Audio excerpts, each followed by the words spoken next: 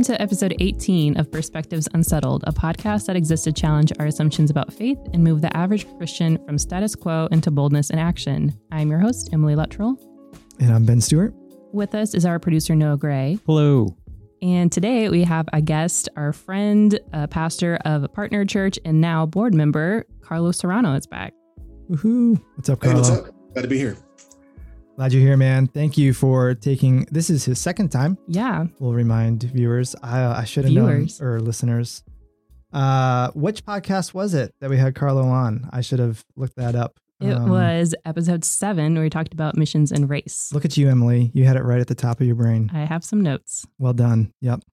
So, Carlo, it is great to have you back. And it's not just a random reason that you're here. Like Emily said, it's been a lot of fun over the last year or two to develop a friendship first and foremost. And, in addition to that, the Kingdom partnership and collaboration personally, and also between just different organizations that we're connected to.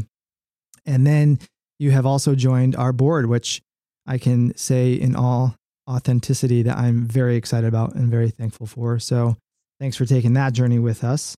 So there's definitely a lot of relational context, but in terms of why you are part of this particular podcast, several weeks ago, Emily and I were talking about just kind of the roadmap for content and themes for the next few podcasts. And this one, we started talking about, man, it'd be great to have a podcast that focuses specifically on healthy leadership. What does healthy leadership look like in general? But as in our case, in a ministry context, in a nonprofit context, in maybe a church context. One, because that's just a really good thing to talk about, but two, a little bit in response to the ever growing in popularity other podcasts of the rise and fall of Mars Hill, and just how that's revealing a lot of some of the unhealth that exists in leadership in general. And it just so happens that you, Carlo, have a PhD in organizational leadership. It's true. That not only do you have the PhD, you also currently teach in multiple locations and institutions. You teach organizational leadership and practice, very a lot of diversity in that realm. And your specific expertise, and in fact, your dissertation was focused on resilient leadership and the ethic and morals of leadership. Yes. So with all of that to say, I'm sure that's going to come up more, and there will be times to sort of naturally draw on that and call on that in this conversation. But again, all that to say, as we were talking about this particular topic and wanting to have a guest as part of it, it seemed very natural for that reason alone to have you. So with all of that, that's a way to say welcome. That's a way to introduce you to the listener, and to just say we're really glad that you're a part of this conversation. So thanks again for being here. Yeah, me too. It's going to be fun. Yeah. So I know that the topic is going to be a fun one to talk about, but probably what everybody's dying for is the Ben Stewart icebreaker question. So before we go any further, this one's been kicked around already today. I'm not going to lie. Some of us have had a little bit of time to think about this one. But the question is, if you could only have one specific snack to snack on for the rest of your life, what would it be? If you had to pick just one snack for the rest of your life, what would it be? That's too easy. Oh, it's too easy. Okay, you're ready.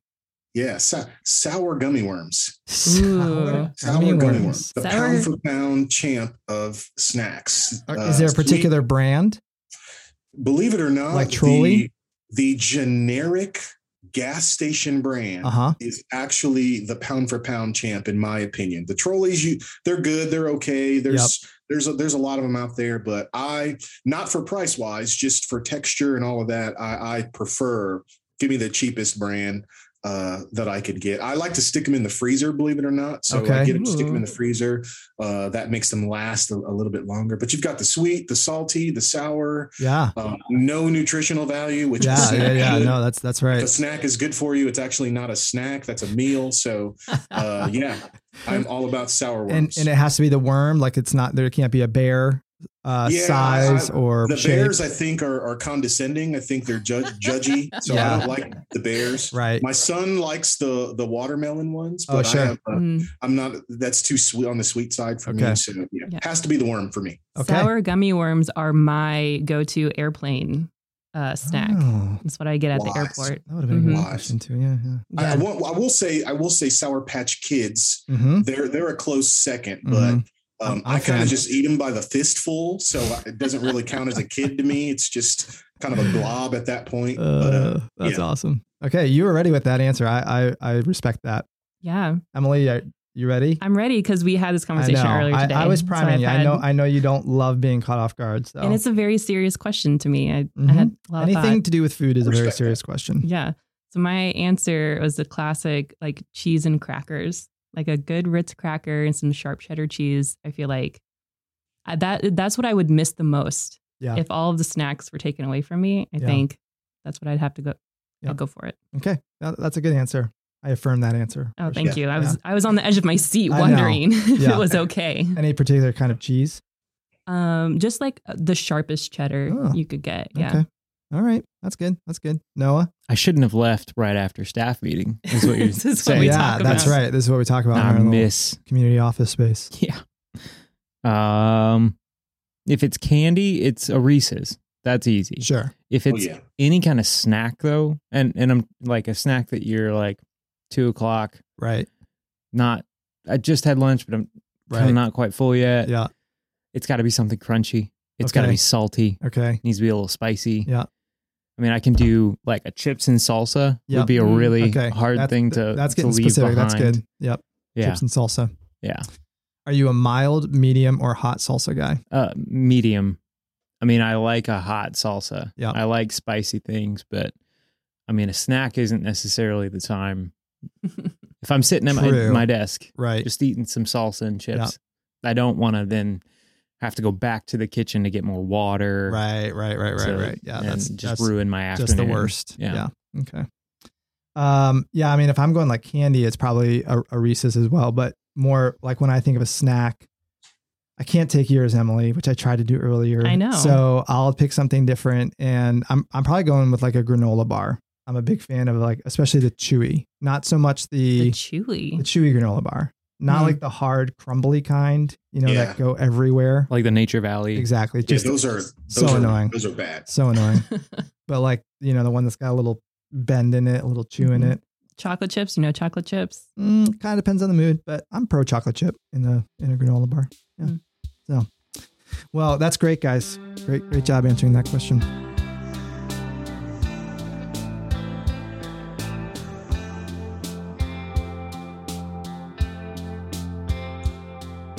In the evangelical or Christian world, it seems like everyone is supposed to become a leader.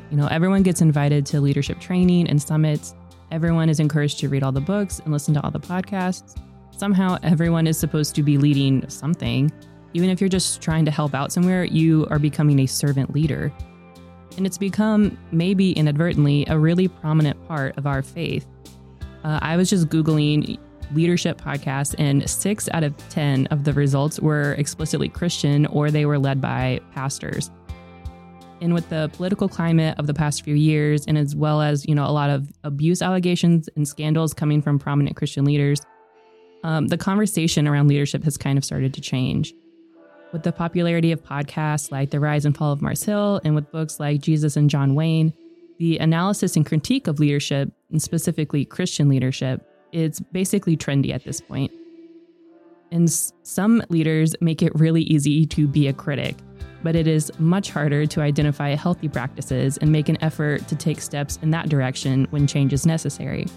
So today, we are not just going to be critics, but we're going to be looking at the problems of leadership and asking, what is ideal organizational leadership, and what is just idealistic? How do you recognize leadership problems from the outside as a supporter or a church member, and how should we respond? And is it possible to overemphasize the importance of one person's sense of calling? So leadership in general is a very broad, big topic. And when we talk about healthy leadership, is there maybe just like a few bullet points or things to get our heads around, a basic definition of what we mean when we say healthy, good leadership in an organization? Wow, that's a big question. Leadership is it's a big question because for 50, 60 years in the US, we've tried to define leadership.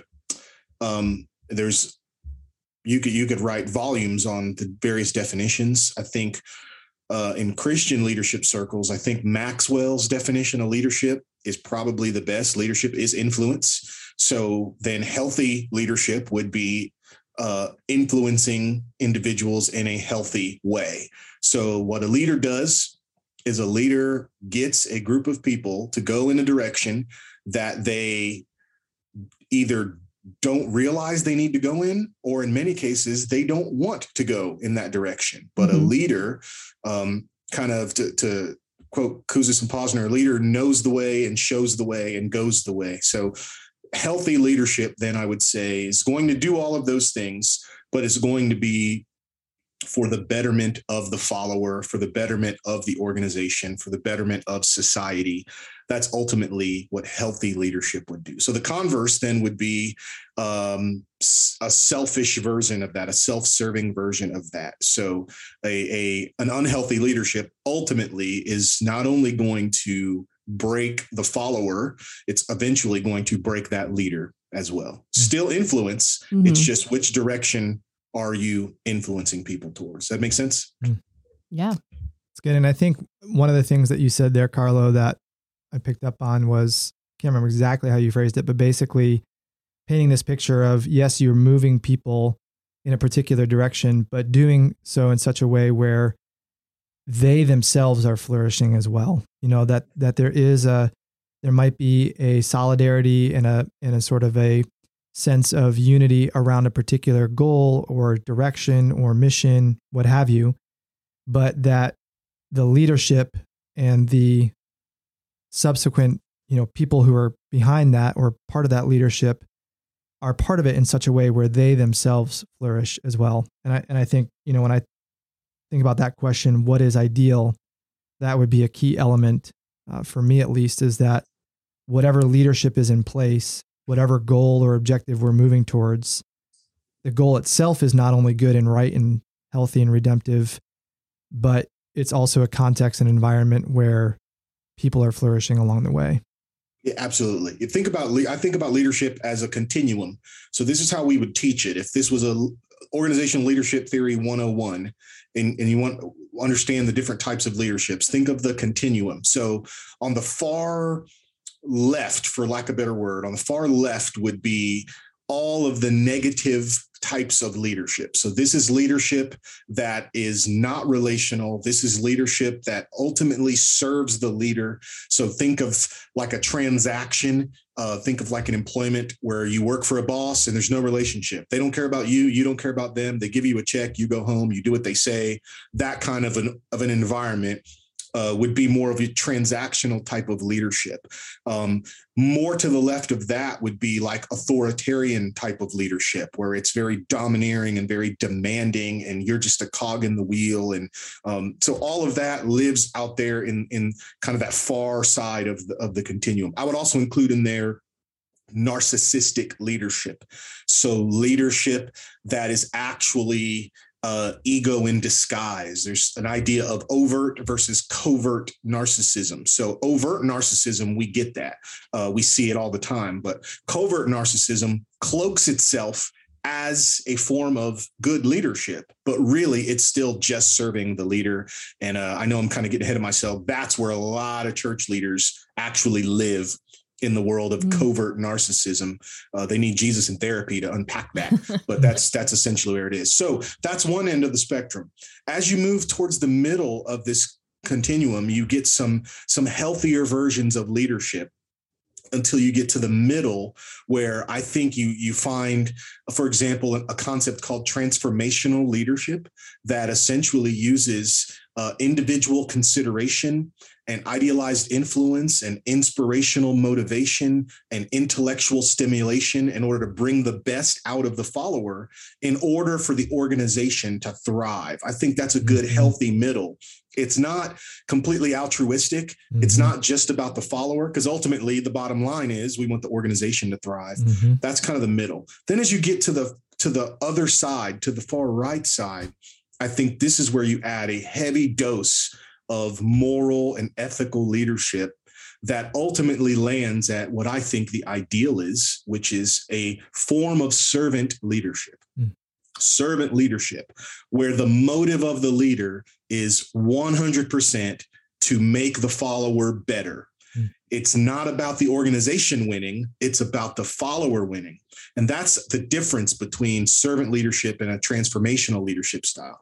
Transformational leaders care about you genuinely, but they also care about the organization winning. And the reason they're investing in you is they actually want the organization to win. Whereas a servant leader has this form of altruism where the organization can blow up, but if you win, we can start another organization.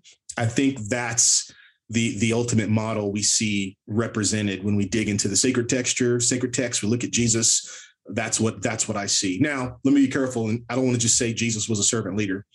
He was Jesus. So anything that's good in leadership or any field or spectrum, we're going to find that in him, right? So I want to be careful on that, because people try to pigeonhole, well, what's the best leadership style and what's the best? And I don't know that we can identify what the best is. We can say what the worst are, but I think servant leadership is a pretty good direction. That's good.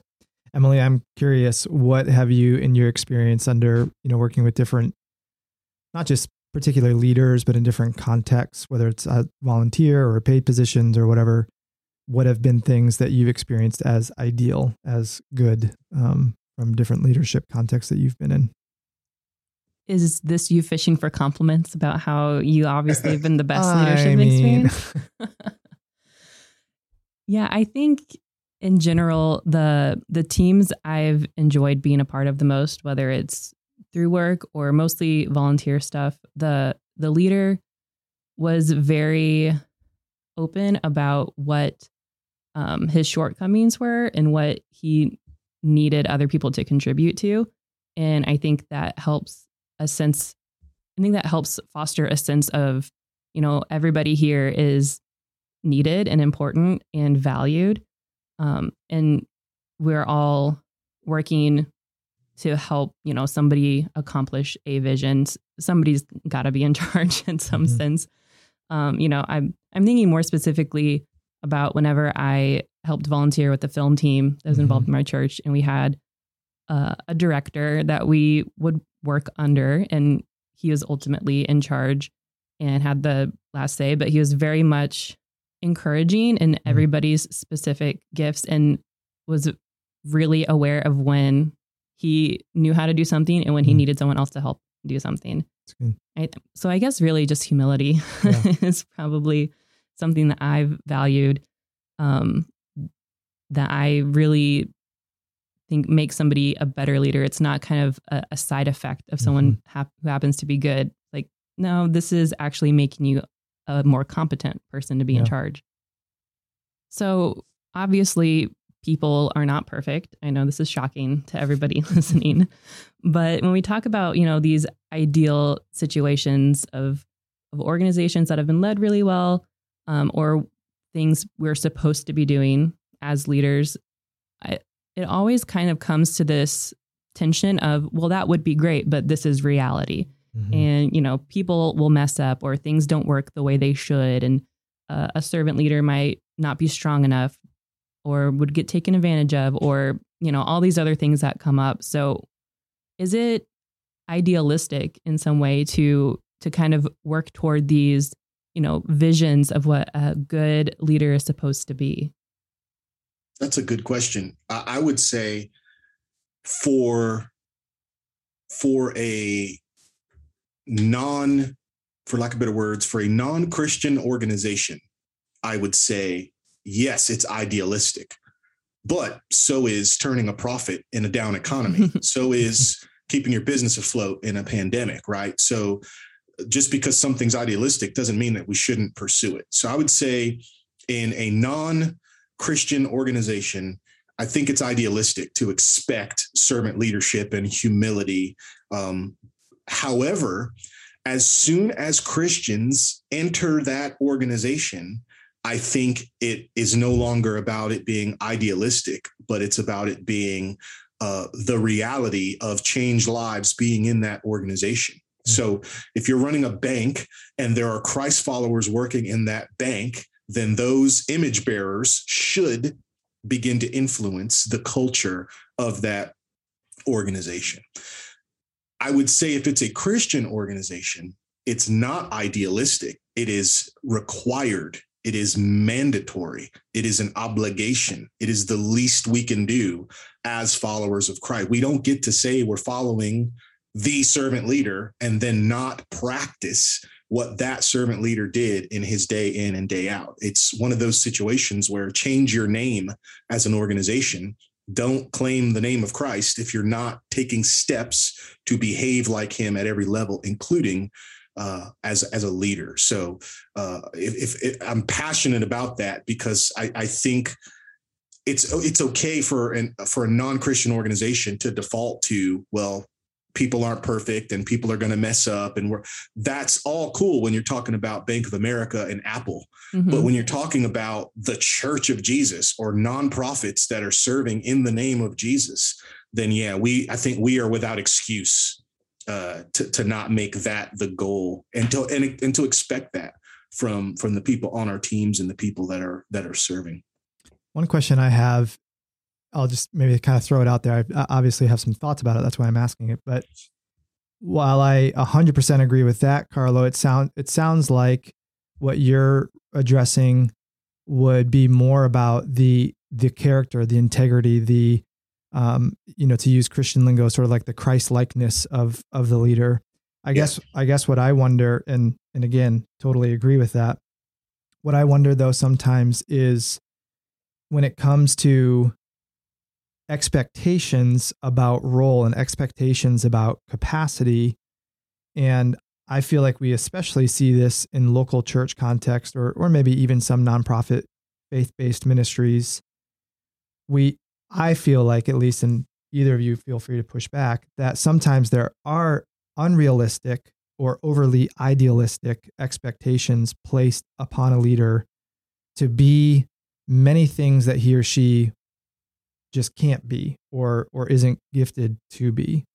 Absolutely. And so, again, like where I've seen this probably the most is in a local church setting where there's an expectation that the lead pastor, or whatever title you want to use, can be very apostolic, sort of that visionary, let's charge the hill, here we go, inspiring, but also incredibly shepherding and tender and care and gentle and thoughtful, and also very prophetic, challenging, encouraging, and also a great teacher and preacher, and that's where I feel like sometimes we do have this over idealized or unrealistic expectation of what leadership can look like. Yeah. So I guess that's not really a question the way that I framed it, but maybe I'm curious what you guys think about that. Yeah, I think the difference is, and this was wrestled over the last 50, 60 years of studying leadership theory. Is leadership about traits? Is leadership about behavior? Or is leadership about something else? And so I totally agree with you. If I'm viewing leadership as a series of traits, then there are unrealistic expectations put on a leader. As an introvert, Enneagram type 5, who's been in pastoral ministry for almost a decade and a half, I know exactly what it's like to have those unrealistic expectations. Oh, you need to be this people person, shaking hands and holding babies and being around people. And no matter how much I try to prove from the scripture that Jesus was more introvert than extrovert, people don't like to hear that, but it's true. He got away from the crowds, right? There's still that there's that unrealistic expectation. So I agree. And I do think that is why you have Christian leaders often hiding in that world of covert narcissism, because they actually want the praise. They like the Messiah complex. They like people thinking that they can do all of these things. It's feeding some unmet thing in their ego. So I totally think that if leadership is trait, then it's unrealistic. I think if we look at leadership as a series of behavior, then it can drift a little bit into that. I do think, again, though, there are things a leader should do. You should be humble. You should be warm. You should be encouraging. You should be challenging. You should be a visionary. That's the stuff that just comes with the job, right? My thesis statement on leadership is that leadership is hard and traumatic. Deal with it. Like that's get over it. That it is what it is. If you can't handle that aspect, then reevaluate where or who or how you're trying to lead. But leadership is always going to be hard. It's always going to be traumatic. And remind me, I'll explain that a little bit, why I think that. But I said leadership is trait, behavior, or something else. I'm a fan of leadership as something else. The philosophical word is ontological, right? Leadership is all about the being. Who are you becoming? Who are you inside? The essence of who you are. That, I think, is the sweet spot of leadership. And so the unrealistic expectations that people place on leadership, if I view leadership not as some traits I bring to the table or some behaviors first, if I view leadership from the inside out, I think it actually serves as a shield against those unrealistic expectations. I no longer bow to the whim of the crowd. I no longer live to please all these other people. I don't let that pressure get to me, because ultimately I'm leading from a place that's deeper than just what I'm doing or what traits I bring to the table. Does that make sense? It's really good. Yeah, it's a good distinction. I know you didn't ask a question, but that's kind of it's good. It's a good response, though, for sure.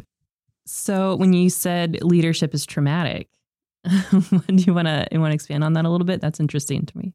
Yeah, for sure. So my theology of leadership is simply this: human beings were never designed to lead other human beings. That's not God's plan. God never planned for humans to lead anyone else other than the family unit.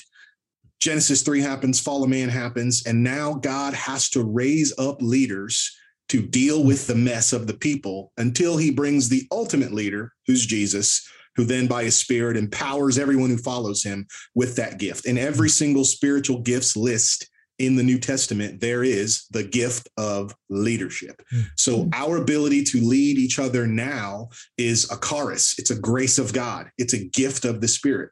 It was never God's plan for us to lead each other. That's why it's so hard, because we can't do it in our natural ability. We're always going to mess it up. We're going to serve ourselves every time trying to lead on our own ability. It's traumatic because leadership being hard, you're dealing with a series of pressures that never go away. You have internal pressures, starting with the fact that you're a broken human being in need of a savior. So you're dealing with your own mess. You also have the external pressure of your environment. So what's going on around you in society, in your industry, in the marketplace, globally? How is that impacting your decisions and what's going on? And you also have the people factor. You're a leader leading other broken people who are also dealing with all of those external pressures. So as a leader, you are in a constant war against internal and external pressure. And if those pressures are left unchecked, it will lead to an unethical or immoral decision that will ultimately remove you from leadership. As I studied leadership falls and why great leaders fall, as I studied that more, I realized more and more and more, so many of those great leaders blew it, not because they were sinful, evil people set to hurt people. They blew it because in their humanity, the only way they could escape from the situation they were in was to blow it up.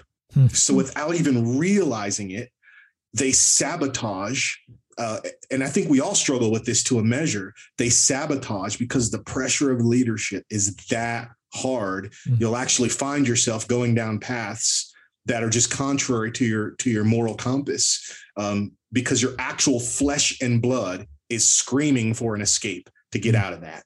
I can't quit. Some guys don't have the intestinal fortitude. They can't quit their job, but they can cheat on their wife because that's easier to explain why they couldn't hack it, because I stole money, because I had an affair. That's easier to explain. And again, this is happening on a deep, deep subconscious, like primal level, right?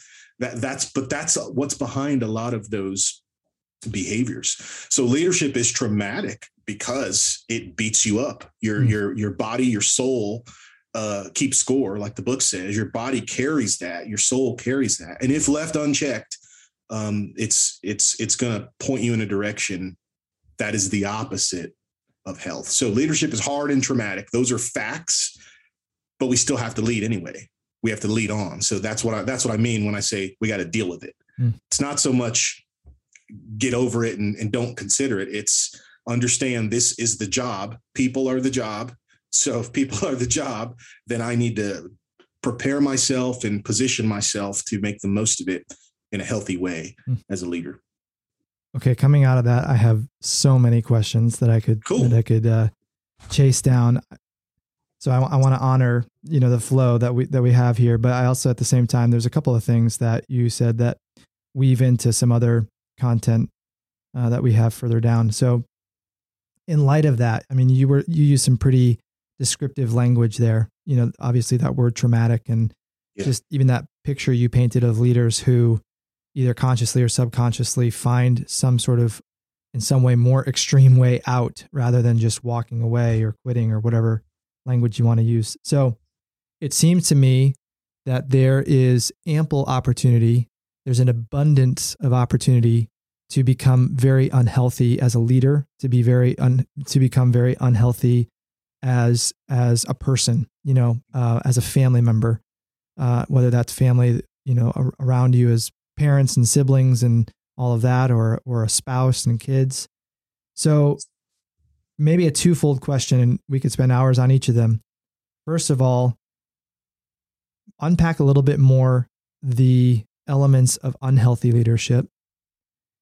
And then I'd love to hear from you, how do you maintain, knowing that there is so much trauma, knowing that there is so much weightiness to it? How do you maintain a level of health? And is there ever a time when it's necessary to remove yourself from a traumatic leadership experience? Yeah, great question. I think so the first question you're asking, what are some of the elements of unhealthy leadership? Elements or signs of it, yeah. Yeah, so hands down, you're going to drift into pride. So you're going to drift into, I'm trying not to use super churchy language, but almost an unteachable attitude. Mm-hmm. You drift into a superiority of best, your way is best. Here, I'll just use myself as an example, right? How do I know when I'm drifting into toxic leadership? It's when everyone is wrong and I'm the only one that is right. When everyone is wrong and I'm the only one that is right, that's a flag for me. Mm. And again, this could just be a Carlo thing, but for me, that's a flag that, wait a minute, something is off. Yeah, why do you feel that way? Right. So that's definitely one sign. So the leader can never be wrong. I used to joke with our church staff, very much like riffing a little bit on like Michael Scott type of prose. I would say, I don't have to be right. I'm usually right.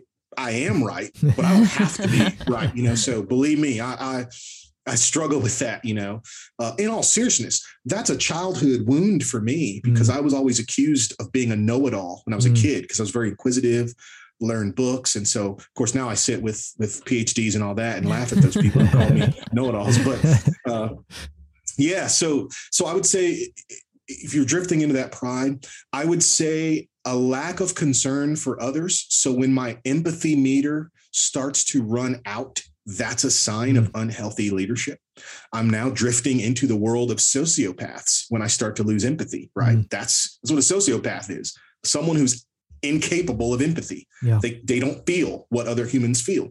So that's a sign, okay, I'm drifting into unhealthy leadership. We can go on and on forever about this. Probably one more that I would add is an insatiable desire for isolation is a sign that I'm drifting into unhealthy leadership. I believe that solitude is a gift of God, but isolation is absolutely a tool of the enemy. I'm sure I stole that from somebody's blog or something, but I think it's a powerful truth. Yeah. Solitude is a spiritual practice. It's a Jesus discipline, right? Mm-hmm. But isolation, absolutely, that's a tool of the one who wants to steal, kill, and destroy. Mm-hmm. So what does that look like practically? So you're working for a leader who takes all the credit for every idea, even though you know it was your idea. They take all the credit. You're working for someone who always has to one-up you. Every time there's a story in the room, they have a better story. Anytime someone is talking about a situation, they find a way to insert themselves into the narrative. They find a way to bring the conversation back to them, where someone who's always the hero of every single story that they tell, right? All of those are signs that, that pride monster is alive and well. A sign of a leader who's lacking empathy, I would say it's someone who is showing low emotional intelligence in your work environment. So this is a leader who, you called in sick and they kind of give you a little bit of pushback because you're sick, or, you get a flat tire and they don't care, they just get the task done. They're not reading the cues. They don't know how to read the room. This is someone who's becoming more self-absorbed. And obviously there's extreme examples of showing a lack of empathy. A leader who's isolated is one who is never available. Now, if you're available all the time, you're available none of the time. Again, that's a cliche in leadership's world, right? So, but a leader who's never around, a leader who intentionally distances themselves, a leader who says, I hate people, right? To me, and especially if you're in Christian leadership, go do something else, right? It's impossible to do ministry, which is serving, and not like people. I hate the axiom that says, I love Jesus, but it's the church that I can't stand. Jesus would never say that. He died for the church, right? So a leader who treats people like they're a chore is someone that you need to watch. Ooh, there's some red flags. Now, calm down, those of you who are listening who are introverts. I'm not talking about getting away to charge your battery, right? I'm not talking about I need 2 hours alone to write a sermon. I'm not talking about Tuesday is my thinking day where I don't take any meetings. I'm not talking about that. I'm talking about constantly being alone. You don't meet with other people. You have no friends, no accountability, nothing like that. Those are all signs of unhealthy. Again, we could make a list of 25. Those are just kind of the top three that came up. Helpful. Yep. So second part you then asked was, what can you do to get ahead of that? What are some of the preventive things? How do you keep yourself healthy? Yes, am I right? Yep. Okay. So a couple things. Number one, and this is definitely more towards those in Christian leadership, although I think it's a truth for everyone, whether you're Christ follower or not. I just think it's a reality. I think everything rises and falls on theology. So Maxwell told us everything rises and falls on leadership. And I'm not going to say that he's wrong, but I would say there's one thing that trumps that. Because before I'm a leader, who God is, who I am to God, who I am in Christian community, who I am in the world, what about my soul? What about the next life? What about the kingdom of God? Like all of those ologies we study, right? They all influence what I do as a leader. So before I get to the practical of leading, I've got to have that built on a strong foundation. So if my theology of leadership is off, well, obviously my leadership practice is going to be off. Right. So I want to make sure that I understand leadership. Did you know the Apostle Paul, who mentions the spiritual gift of leadership in all of his lists, never referred to himself as a leader? Ever. Ever. He never called himself a leader. He was a father. He was a slave. That was his favorite term. Paul, a slave of Jesus, a slave for your sake. He called himself a slave, a servant, but Pauline leadership never uses the high and lofty language of 21st century leadership. Peter, who was most literally the leader of the apostles after Jesus, Peter doesn't refer to himself. He doesn't flex. If anyone could flex, Peter should flex on these guys and tell them what to do. Instead, what Peter says is, hey, humble yourself under God's hand, right? God opposes the proud. He gives grace to the humble. That's all Peter's leadership. He's talking about being humble, serving, shepherd the flock among you, Peter uses. John, the best friend of Jesus, the beloved one. If anyone could flex this title, John doesn't do it. Instead, he talks about this love in action. He actually says, here's the greatest thing you could do: lay down your life, right? Yep. Lay down so as you look at those three, and again, I'm not even talking about, James, who I think is an underrated leader in the church, who pulled no punches. It's still all about service. So that's what I mean when I say everything rises and falls on theology. So have a healthy theology of leadership.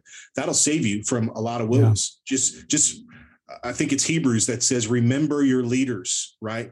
So just remember those leaders when you feel lost and astray. I think accountability is an ethical force multiplier. Force multiplication is kind of a military term for the thing that makes the thing a more effective thing.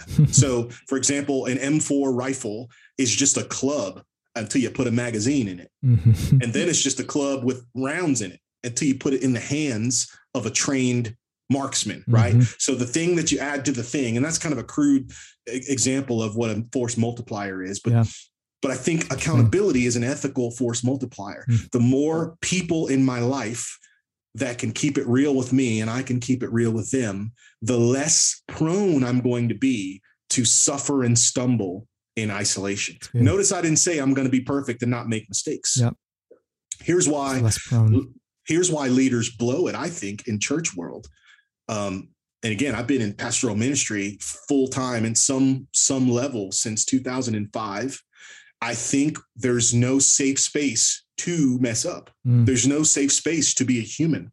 So in this industry, for lack of a better word, we're talking about Western Christianity, right? As an industry in this, I'm just connecting to the podcast you mentioned. So if you talk about the machine of church in America, for far too long, there was no room for your humanity.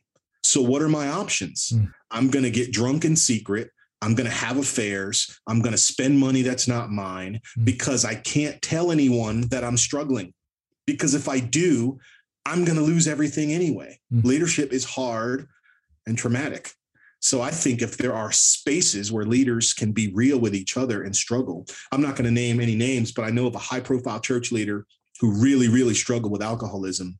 If he just would have had a safe space to say, guys, I can't stop drinking, help me, and it not cost him his job, he'd still be leading at the level he was leading.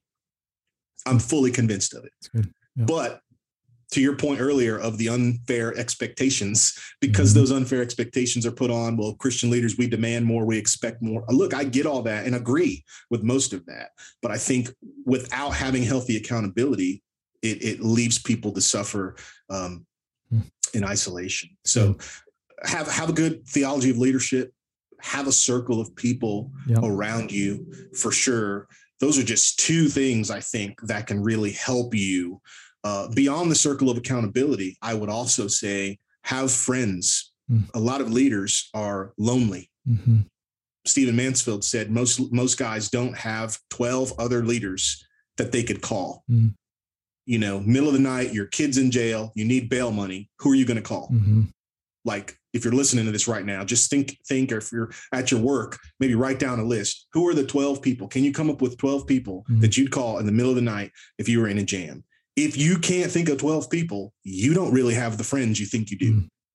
You don't really have the relationships that you think you do. And I think a lot of leaders struggle through that. So those are kind of three things I think that are the antidote to the other three things. It's good. It's really, really powerful and really practical as well. Even just that last mental exercise. A little bit sobering. I don't know if I have 12 friends. Period. I was literally trying to think of 12 as you were talking. Yeah, I'm all about the leadership of Jesus, right? He picked 12 dudes for a reason, right? And of those 12, he had 3. And of the 3, there was the one that he had the most friendly relationship with. And then there was the one that he was actually investing in to replace him. So if you look at the model of Jesus, for me, if I'm going to say that I'm a Christian leader, then I want my leadership to then model the way of Jesus. So do I have 12 guys? Yep. Do I have 3? Yep. Do I have 2? Yep. Do I have the 1? Yes. And if at any point in my life that gets off, then I know I've got some work to do. Let me make some phone calls. Let me invest. Let me change my schedule. It's really good. I don't get it right all the time for sure, but that's what I try to do. Yep. So we've mentioned a couple times this podcast called Rise and Fall of Mars Hill, and it is wildly popular right now. But if you aren't aware of what it is a, I don't know, maybe a mini series-esque kind of podcast produced by Christianity Today. And it is looking at Mars Hill Church in Seattle, which was pastored by Mark Driscoll.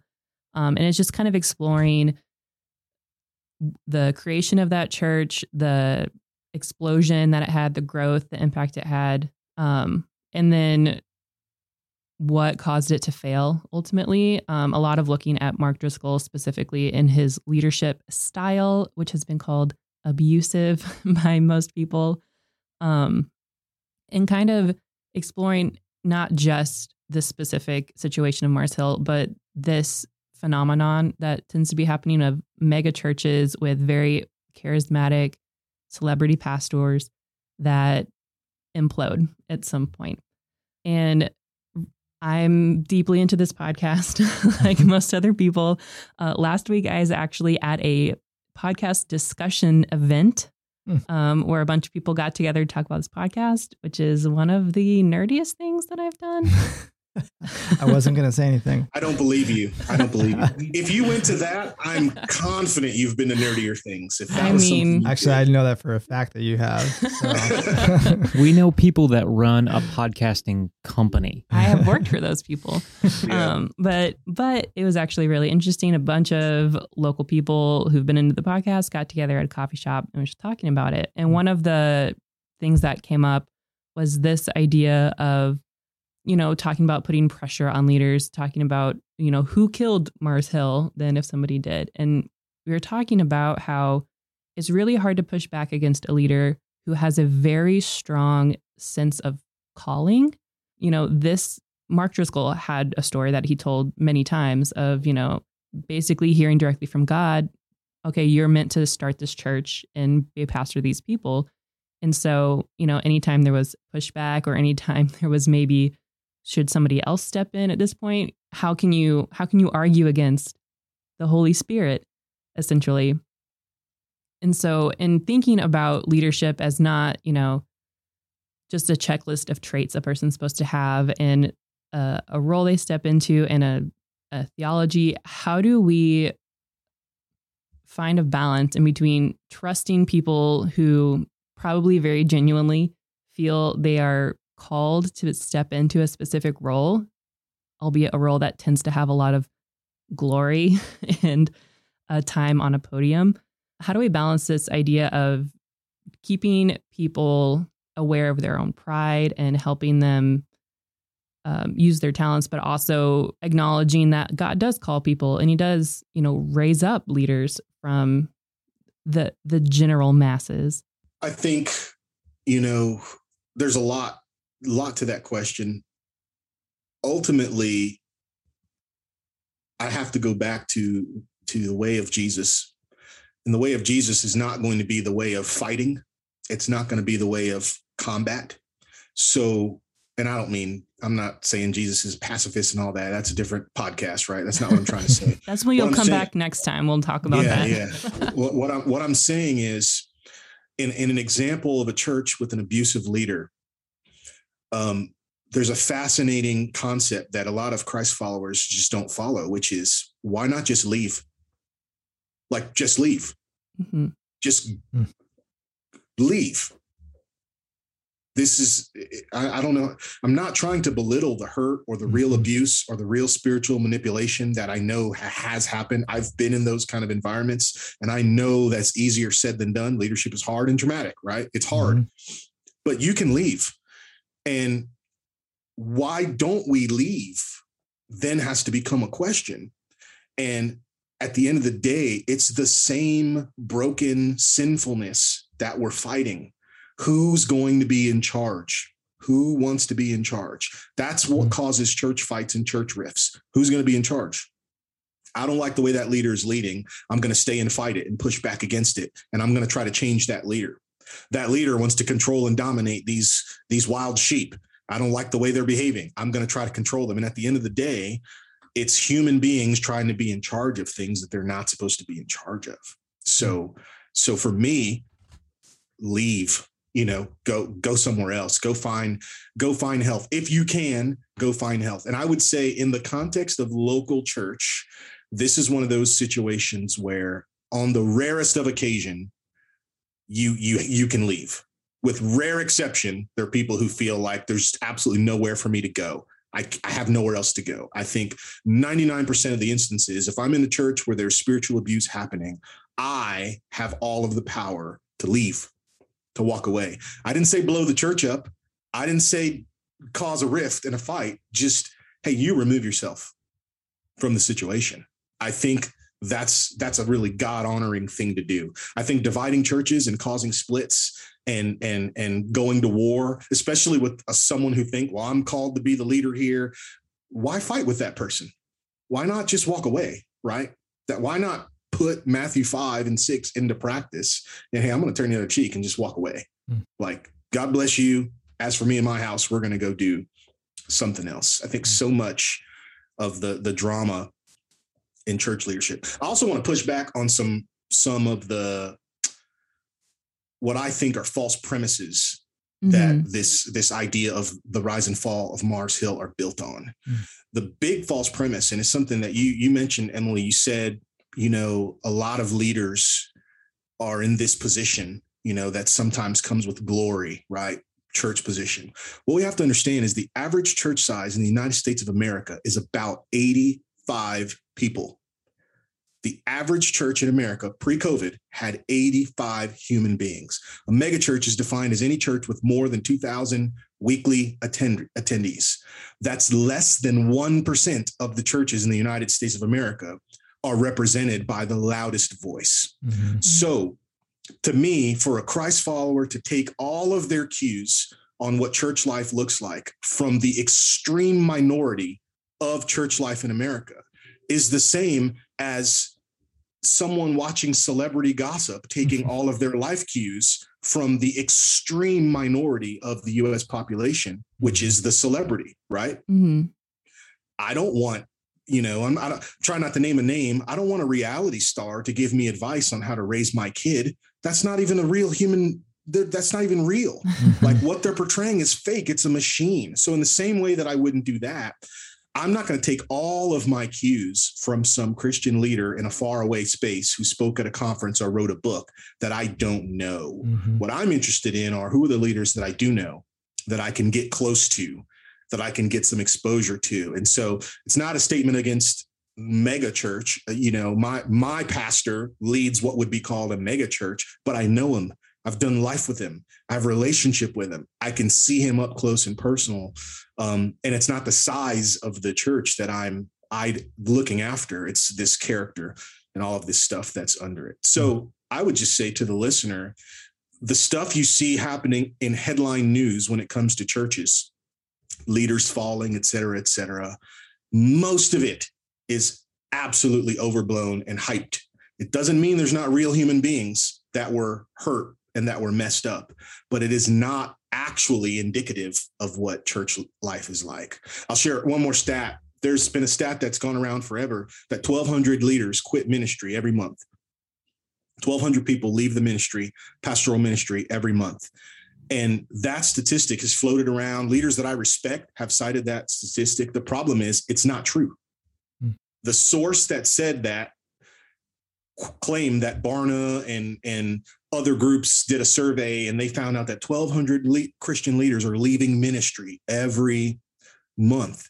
But Barna actually said, we don't know what study you're talking about. And Lifeway Research said, we didn't conduct that study. The best that they came up with is someone did a study of like 1,200 pastors at a convention. And of those 1,200, it was something like 30 or 40% said they'd considered quitting in the year. And I know that's a consistent stat, especially in COVID. About 30 to 40% of leaders are thinking about quitting at any given time. So that's alarming, but it's completely different than saying 1,200 leaders quit. So I like to say, look, ministry is tough, but ministers are tougher, right? They're actually sticking with it. Believe it or not, Christian leaders are doing the hard boots on the ground work. Remember, most churches are 85 people.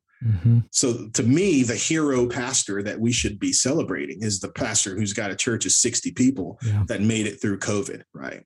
My problem with that podcast is, I feel that it is gross. For me, it's not new information. Mm-hmm. Like, I lived all that in real time. I studied all that in real time. I watched all that as a church leader in real time. It'd be like someone, the 20th anniversary of 9/11 is getting ready to come up as of this recording. It'd be like someone losing their mind because they just discovered there's terrorists. Like, that's how I feel about that podcast. Sure. Like, and I'm not trying to diss you guys who are into it, but I'm just like, this is not new at all. And at what point does it actually become gossip?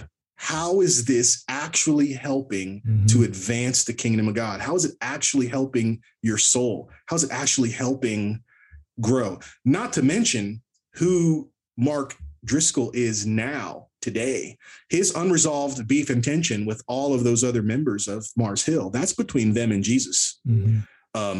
Mark has publicly said, hey, I repent, whatever. He's done the whole thing, and he's moving on with his life.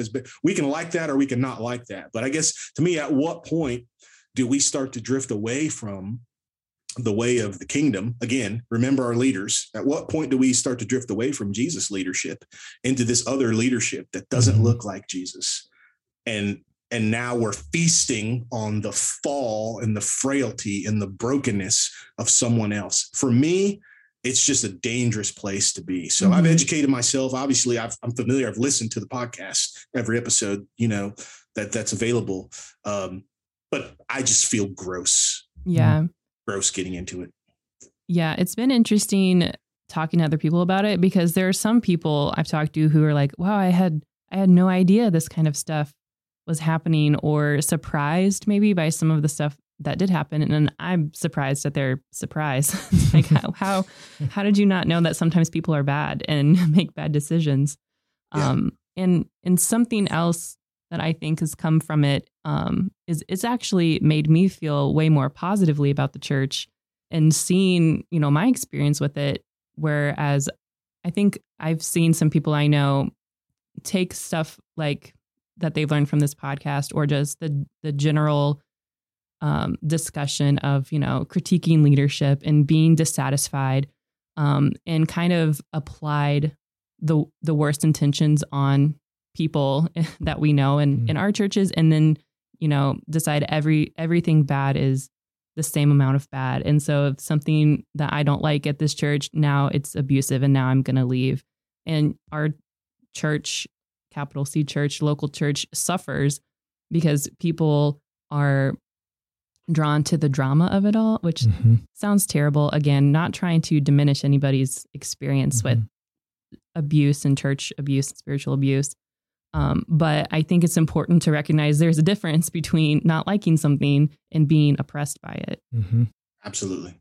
It's like people saying, I'm dealing with persecution because they won't let me say Merry Christmas. Right. Right. And especially those of us on this podcast, I know if the once a year we actually want to physically punch something, right, is when we hear that sentiment, because we have friends who are actually being, killed and arrested and their lives turned upside down because they claim the name of Jesus. Right. So yeah, that's maybe a little bit of an extreme example, but I totally agree with what you're saying, Emily. And that's the danger of trauma culture. That's the danger of being influenced by something other than the leader of leaders. If Jesus is my influence, I'm going to take my cues from him on how I behave and how I react, including to toxic leadership, including to unhealthy leadership. But if I'm taking my cues from something other than him, I'm just going to end up in the same type of pride and isolation and lack of empathy and self-centeredness that the leader is, that's falling and that's blowing it. So I want to make sure that we started the conversation off, right, talking about what's the ideal. Well, if Jesus is the ideal and his followers there that are kept forever in the scripture, if they're the ideal, then that's what I want to start. That's where I want to live. That's going to be my true north every single time I'm encountering my own leadership, anytime I'm dealing with the leaders above me, anytime I'm dealing with people on my team, and especially as I'm viewing leaders around me and different influences, I want to view them through the lens of Jesus. If I'm viewing them through the lens of culture, then I'm going to constantly be in a state of being triggered, right? Mm-hmm. I love Pastor Alex Seeley. She said, at some point, we have to realize if I'm constantly triggered by everything, I am not walking in healing. Mm-hmm. If everything sets me off, eventually I have to realize that that's a me thing, that I need to lean into healing in that area. I need to lean into wholeness. I need to lean into health in that. And so, if the color of the carpet in your church sets you off so much so that you want to leave the church, come on, like, that's, or join the team. Mm-hmm. How about, join the team? Well, I don't like the direction that our church is going. Well, join the staff. Get ordained, go to ministry, whatever that looks like in your faith tradition. I know my fellow pastors, we'd welcome you. Join us, right? If you have a better way, I'm being a little facetious, but hey, at the same time, if you have a better way of leading it, by all means, get on the team, serve. Mm-hmm. What I've experienced, and this is just my anecdotal evidence, most of the time, the people with the loudest voice pushing back are actually not involved, not serving. So what makes the Mars Hill story unique is these are people who actually did serve and who were involved in many cases. And so we want to hear them and honor their voices. But at the same time, we don't want to paint with a broad brush over one case that's such a minority. Mm-hmm. Even, I'm sorry to keep ranting on this podcast thing, but it's interesting stuff to me. Even the fact that church is used as an example and it's painted in the podcast as being this trend-setting church that started a movement, like, that's not true. Mm-hmm. Like, I was there. We lived it.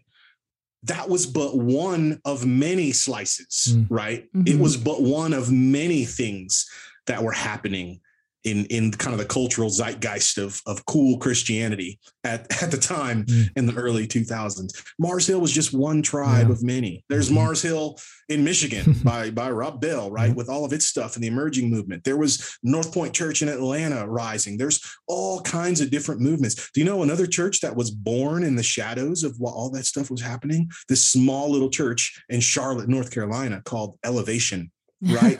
Same time, right? And believe me, someone's going to make a podcast about that place, right?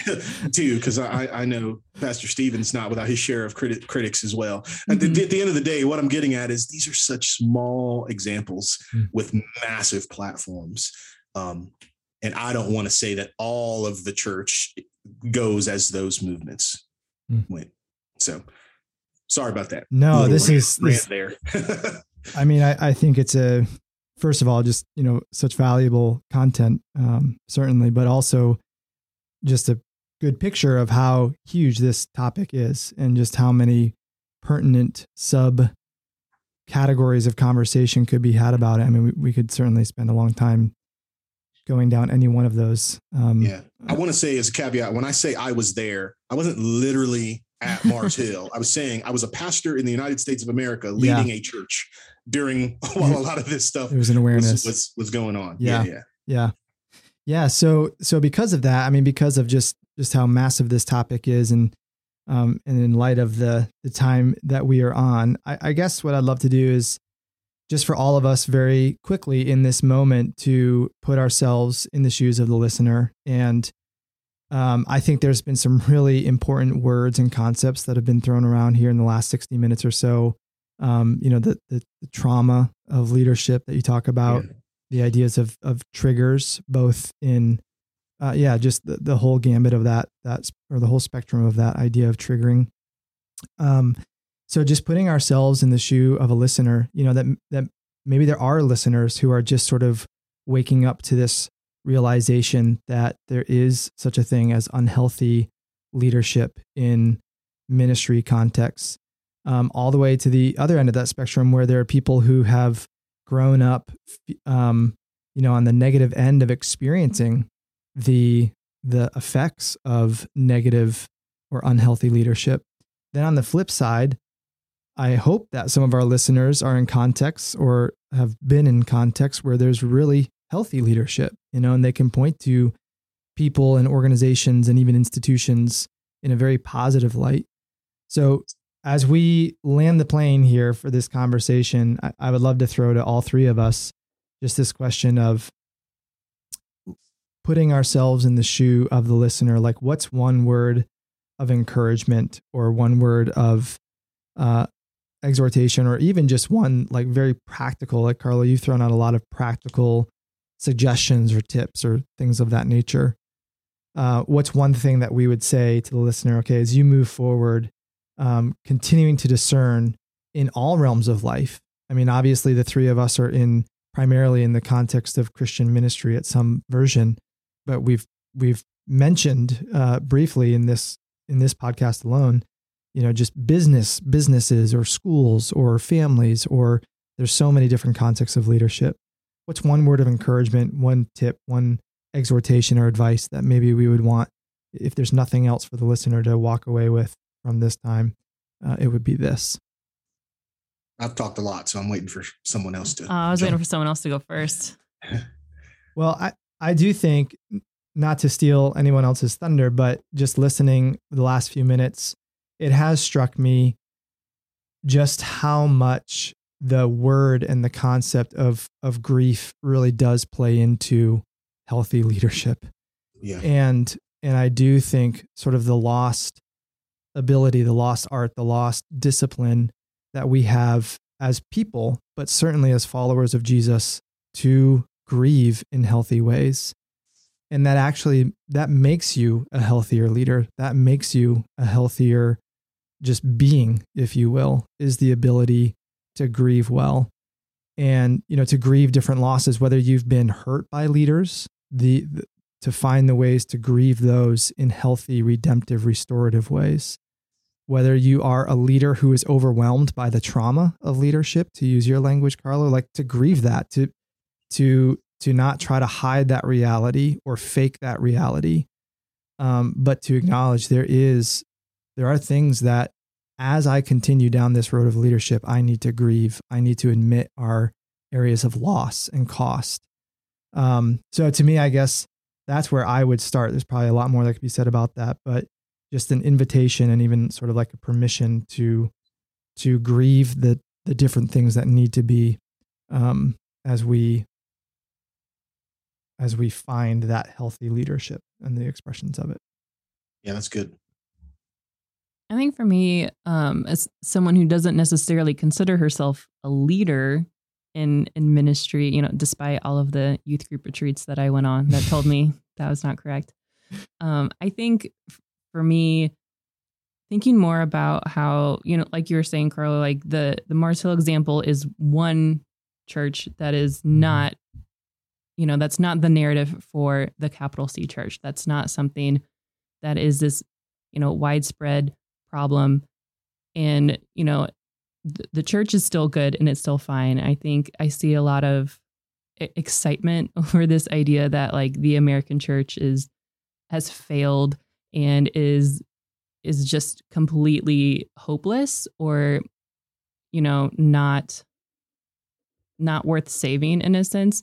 And while it's definitely not perfect, and we spend a lot of time on this podcast exploring the ways in which it is not perfect, the headlines don't tell the whole story in a sense. And I don't know, thinking smaller, thinking locally about what actually a person's experience with the church is, and what, my experience with my church, and not maybe my assumptions about somebody else's church.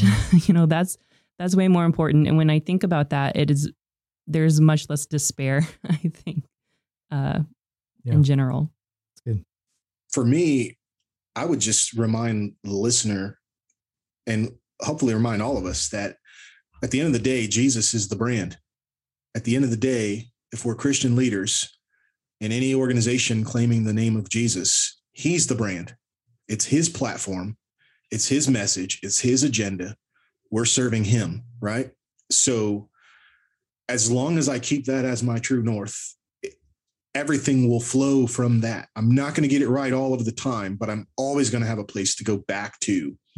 in my leadership, because I ultimately know who's really in charge. That's the game in leadership. Who's actually in charge? Mm-hmm. Now, I'm not saying, and some of you listening, you probably do this. Don't abdicate your responsibility because, well, Jesus is in charge. I'm not giving you some little hokey spiritual answer. I'm saying we should take that seriously, mm-hmm. right? Think of the cost of discipleship, mm-hmm. right? If he's in charge, then I really need to be mindful of how I'm managing, stewarding what he's entrusted to me, the small little share of the enterprise that he allows me to dip my toe in. I need to cherish that as the gift that it is. And if it's a gift from him, and I know the people I'm leading are a gift, then the only natural thing that flows from that is cherish. It's love, it's honor, it's humility, it's service. It's considering the other's needs as more important than my own. Like all of those things start to flow when I realize he's the brand, he's in charge. It's his work. And you don't have to work in a church either to have that mentality. You don't have to work for a nonprofit to have that mentality. If you're working at a bank, if you're a school teacher and you're following Jesus, he's equipped you to do what you're doing, to be his ambassador and representative in that little small slice of the world, then it's a privilege. You get to serve because you ultimately know whose flag you're flying. It's really good. Man, so much. We might have to do a part 2. Carlo, thank you again for taking the time to be a part of this and just for the voice and the experience and expertise that you bring. Really grateful. My pleasure.